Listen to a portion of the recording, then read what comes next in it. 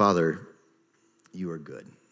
We thank you for what you've done this last year, how you've changed lives. And we thank you for what you're going to do this year. Change lives, please. We seek you now and ask you to teach us from your word and lead us as a church. Unite us and use us for your glory. We pray these things in Jesus' name. Amen. So our passage gives, and by the way, let me see, I don't have this. I was going to go back here. Look at Mark. Mark chapter 12, verses 28 through 34, page 577 in the Bibles that we give away. So if someone doesn't have a Bible, just raise your hand. Someone will bring it to you. It's our gift to you. And we're going through the Gospel of Mark, and it just so happens that we landed on this passage this week, which really describes God's overarching plan and how we're to fit into that. And I think we'll see how it fits our vision for 2021. It speaks of our eternal purpose and temporary mission. See, we have, as God's people, we have an eternal purpose, and we also have a temporary mission while we're here on this planet. The eternal purpose is something we do now and forever. The temporary mission is what we do now until either we die or Jesus comes back, okay? So we're going to see that in our passage. Let's look at Mark chapter 12, verse 28. It says, one of the scribes approached. When he heard them debating and saw that Jesus answered them well, he asked him, which command is the most important of all?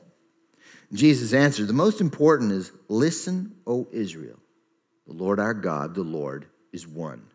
Love the Lord your God with all your heart, with all your soul, and with all your mind, and with all your strength. The second is love your neighbor as yourself. There's no other command greater than these. Then the scribe said to him, you are right, teacher. You have correctly said that he is one and there is no one else except him. And to love him with all your heart, with all your understanding, and with all your strength, and to love your neighbor as yourself is far more important than all the burnt offerings and sacrifices. When Jesus saw that he answered wisely, he said to him, you are not far from the kingdom of God. And no one dared to question him any longer. And here we see really the great commandment, right? The great commandment. But I think we also see an indication of the Great Commission. You know, the Great Commission found in Matthew 28, go and make disciples in all the earth. Well, that's loving your neighbor. That's how you love your neighbor the best, is sharing Jesus with them. So we see the Great Commandment and the Great Commission. The Great Commandment, that's our eternal purpose, to glorify and love God forever together. But the Great Commission, to love our neighbor as ourselves, to reach out, to make disciples. And so we see this in our passage, okay? So let's walk through it a little bit. I got to get past these wonderful pictures again.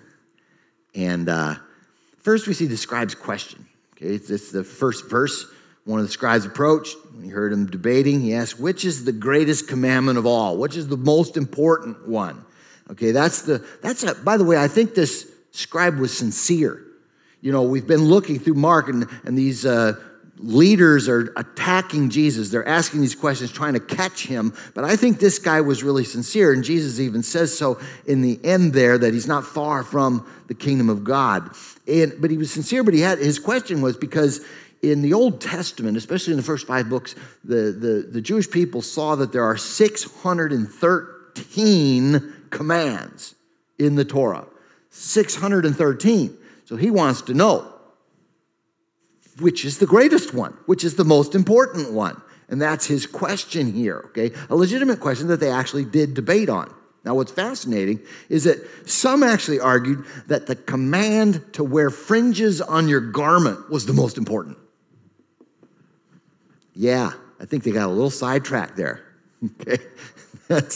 But so he's wanting to know what's the most important. Now, Jesus' answer, he answers them with what's known as the Shema. This is the most important passage of Scripture, according to Jews, in the Old Testament. It's in Deuteronomy chapter 6, verses 4 through 9. And he quotes the first part of it, love the Lord your God with all your heart, soul, mind, and strength. Okay? That's the greatest, the most important. But Jesus adds something that the scribe didn't ask. What's the second greatest? And he says the second is to love your neighbor as yourself. He puts them all together, which is kind of fascinating because notice none of these two commands that he mentions, neither of them are in the Ten Commandments. But they summarize the Ten Commandments.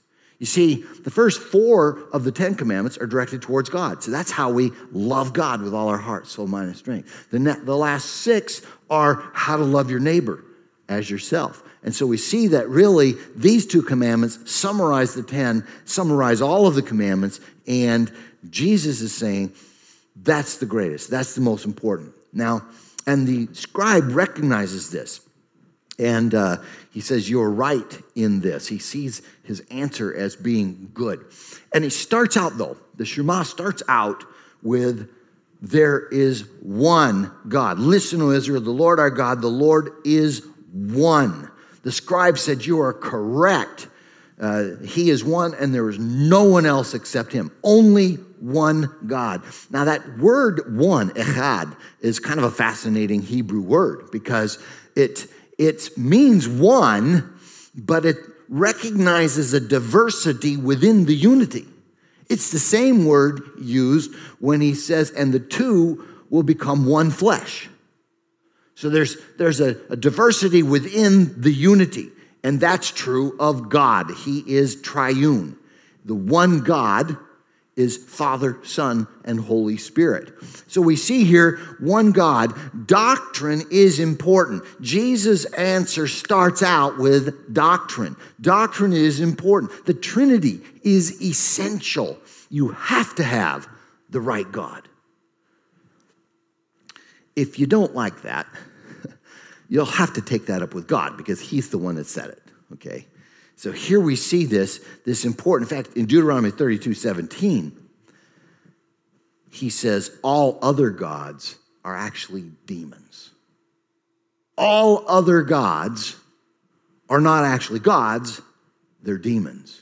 That means Allah is a demon, not the true God.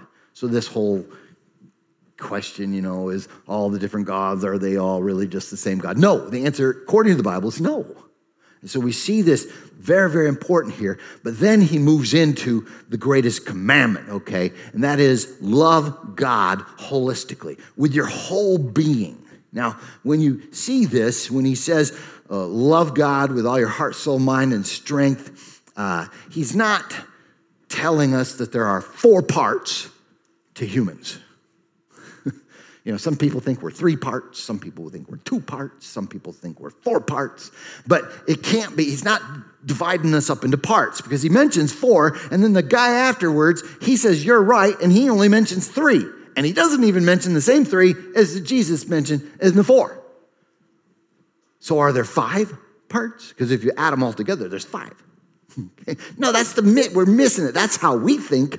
21st century modernists and postmodernists, that's not how they thought back then, okay? He's simply saying, with everything about you, love God completely, totally. This is our eternal purpose. That's why it's the greatest commandment. The chief end of man is to glorify God and enjoy him forever together in a relationship of love. I add that last part because if it's the greatest commandment, it's got to be a part of why he made us, right? So here we see this loving God with all of who we are. And he says, love God. And I want to say this. I love God. I love God with all my heart.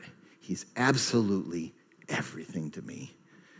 When I turned to him at age 21, I never looked back at the plow. He has been everything to me. He is by far the most satisfying. I love him more than anyone or anything, bar none. He is incredible, and I want you to have the same kind of love because he is so marvelous, so incredible. And God calls us to love him. But what is love? That's a question, that I think our world really distorts the very definition of love. Let me read real quickly here. These were some questions asked to children about marriage. Okay, this was, how do you decide who to marry? This is Alan, who is age 10. He said, you got to find somebody who likes the same stuff. Like if you like sports, she should like it that you like sports, and she should keep the chips and dip coming. Another question, what is the right age to get married? Camille, age 10, she said 23 is the best age because you know the person forever by then. How can a stranger tell if two people are married? Derek, age 8, he said, you might have to guess based on whether they seem to be yelling at the same kids. Okay. What do most people do on a date? Lynette, age 8, said, dates are for having fun, and people should use them to get to know each other. Even boys have something to say if you listen long enough. Martin, age 8, on the first date, they just tell each other lies, and that usually gets them interested enough to go for a second date. Here's one. When is it okay to kiss someone? Pam, age 7, said, when they're rich. Is it better to be single or married?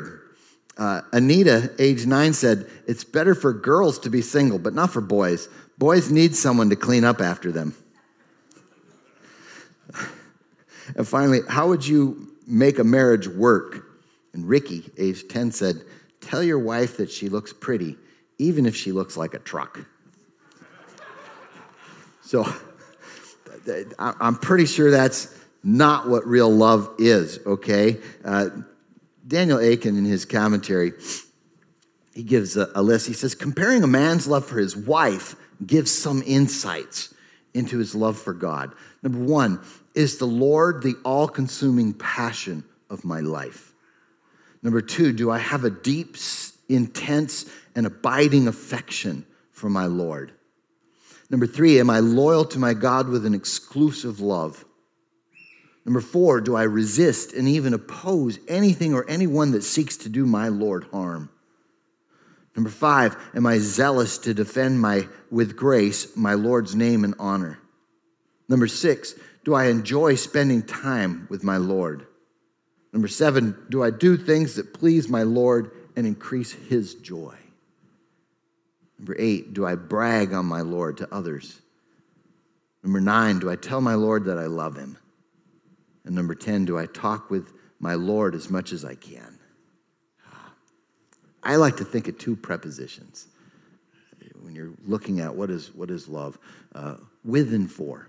When you really love someone, you want to be with them. And you want to do for them. And so he's calling us to love God. It's the greatest commandment. Love God holistically. That's with all of yourself, okay? Now, people and churches tend to emphasize one or the other things, okay? Some churches are really emphasize the mind, loving God with all your mind. So you have doctrinal churches. And so, but I want you to just picture, if I had a board here, I'd draw, and I am a really good artist. Just kidding.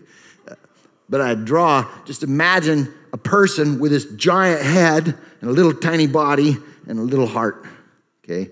It looks more like a monster, doesn't it? Okay, so that's just emphasizing the head. But some churches emphasize the heart, just love, okay, the heart. Just imagine a body with a little tiny head, a big heart, and little arms and legs, okay, like Tyrannosaurus Rex or something like that. Well, he has the big head, but you got it. You got that? That's also a monster.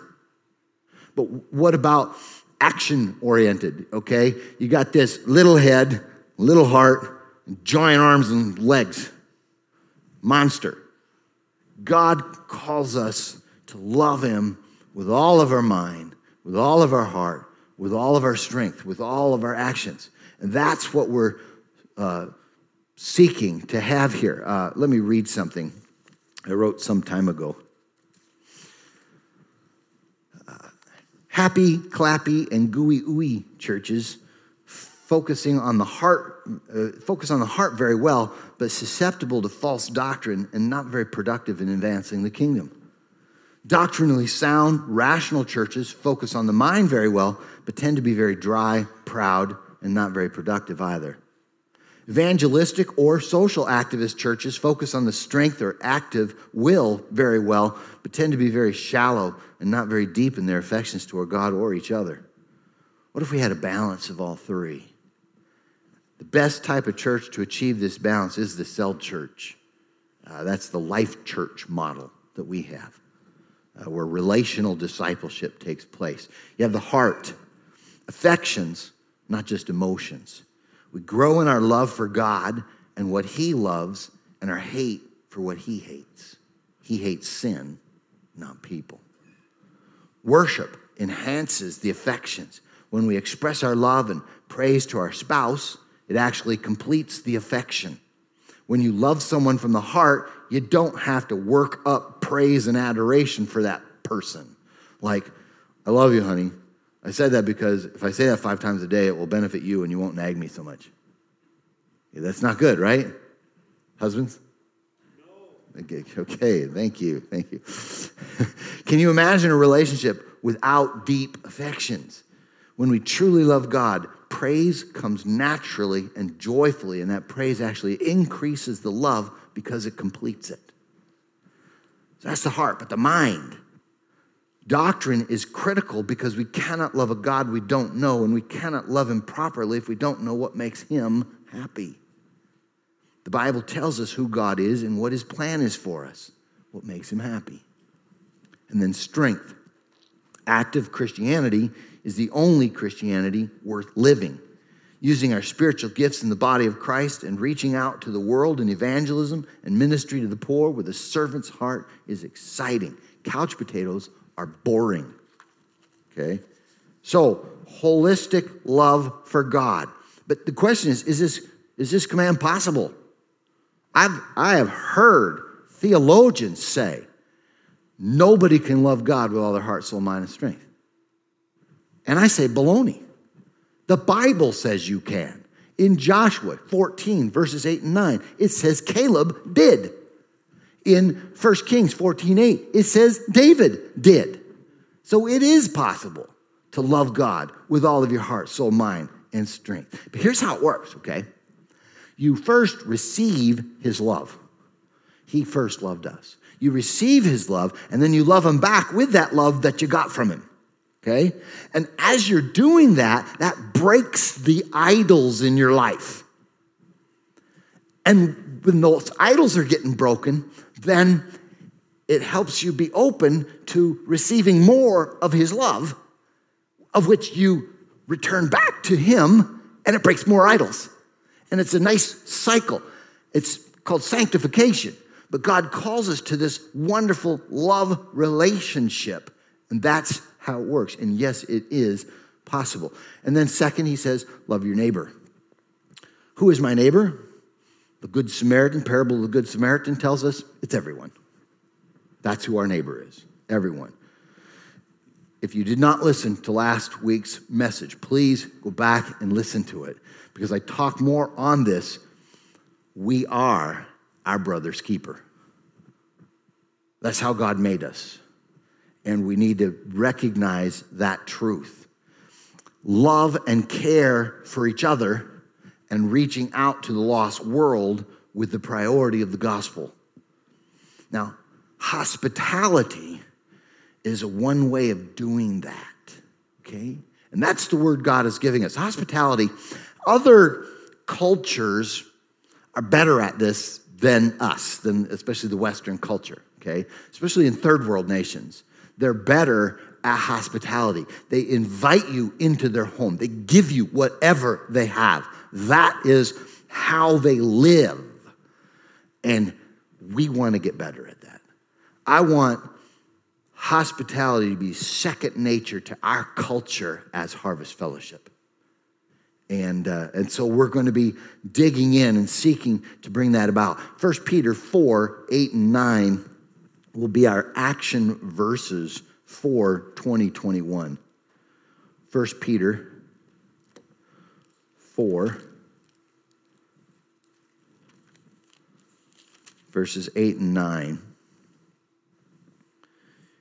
He says, above all, maintain constant love for one another, your brothers and sisters in Christ, here especially as at the church that you call home, since love covers over a multitude of sins.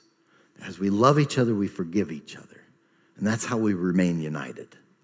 We don't judge each other, we forgive each other, we love each other.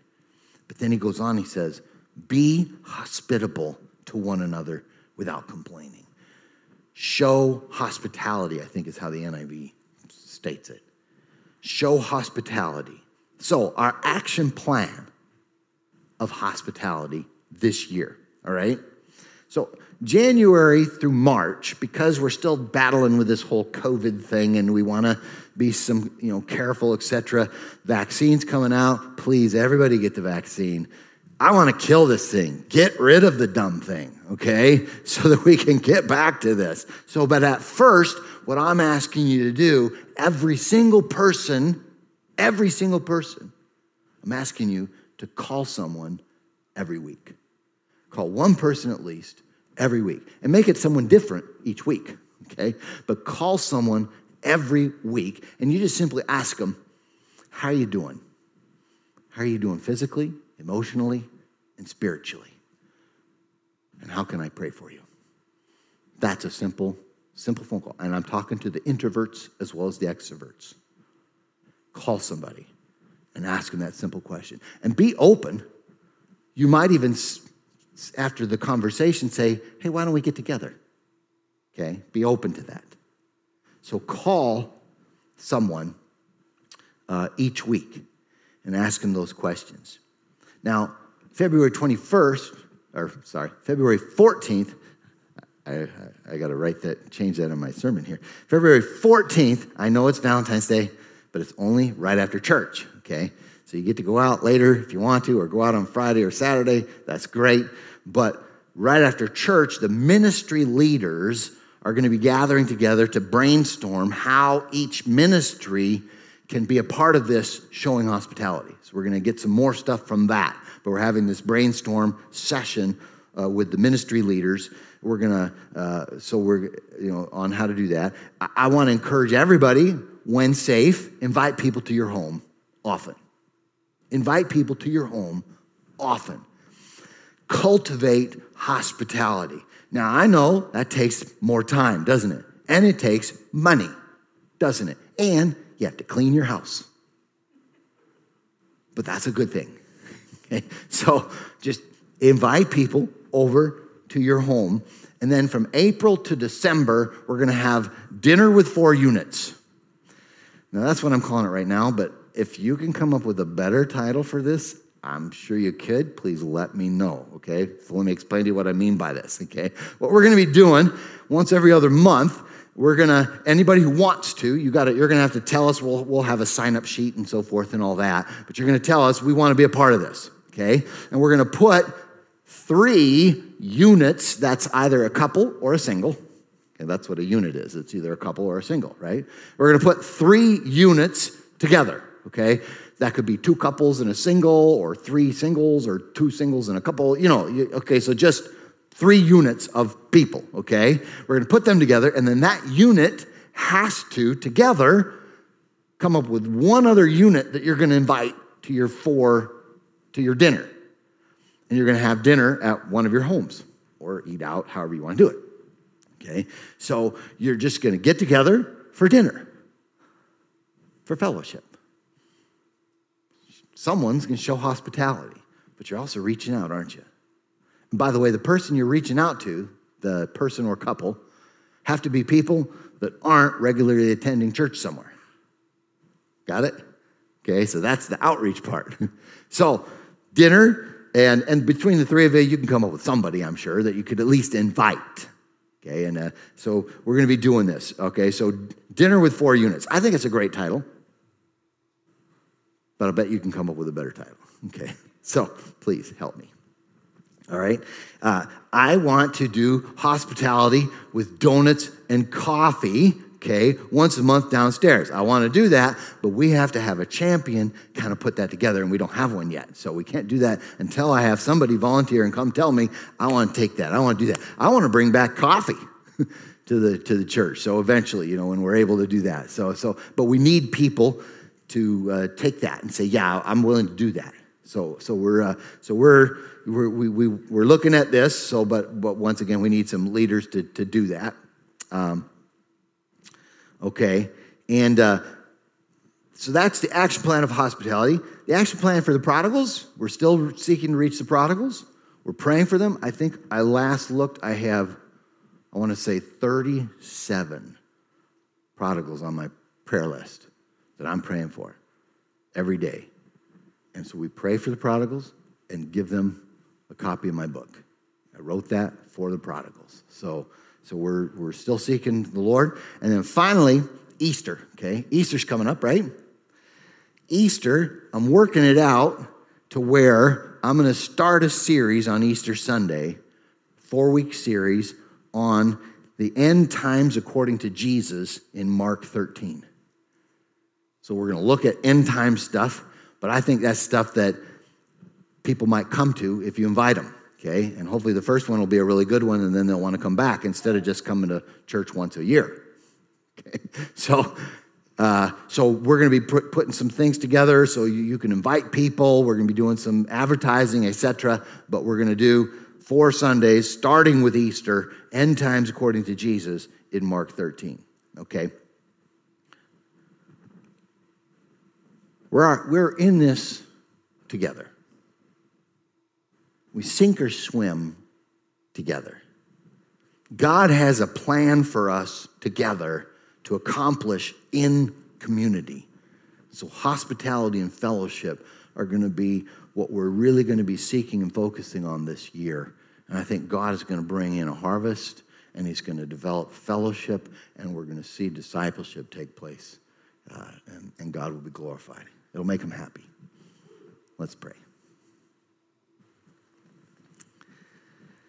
Father, we thank you for what you did this last year. Though Satan reared his ugly head and sought to do many, many horrible things, you have countered that and have done some great things and have started something that I believe we're going to even see full-blown revival because of these things. And so we're seeking you now. What is our part? We believe. In part, it is this hospitality focus. So help us as a people to bring this about.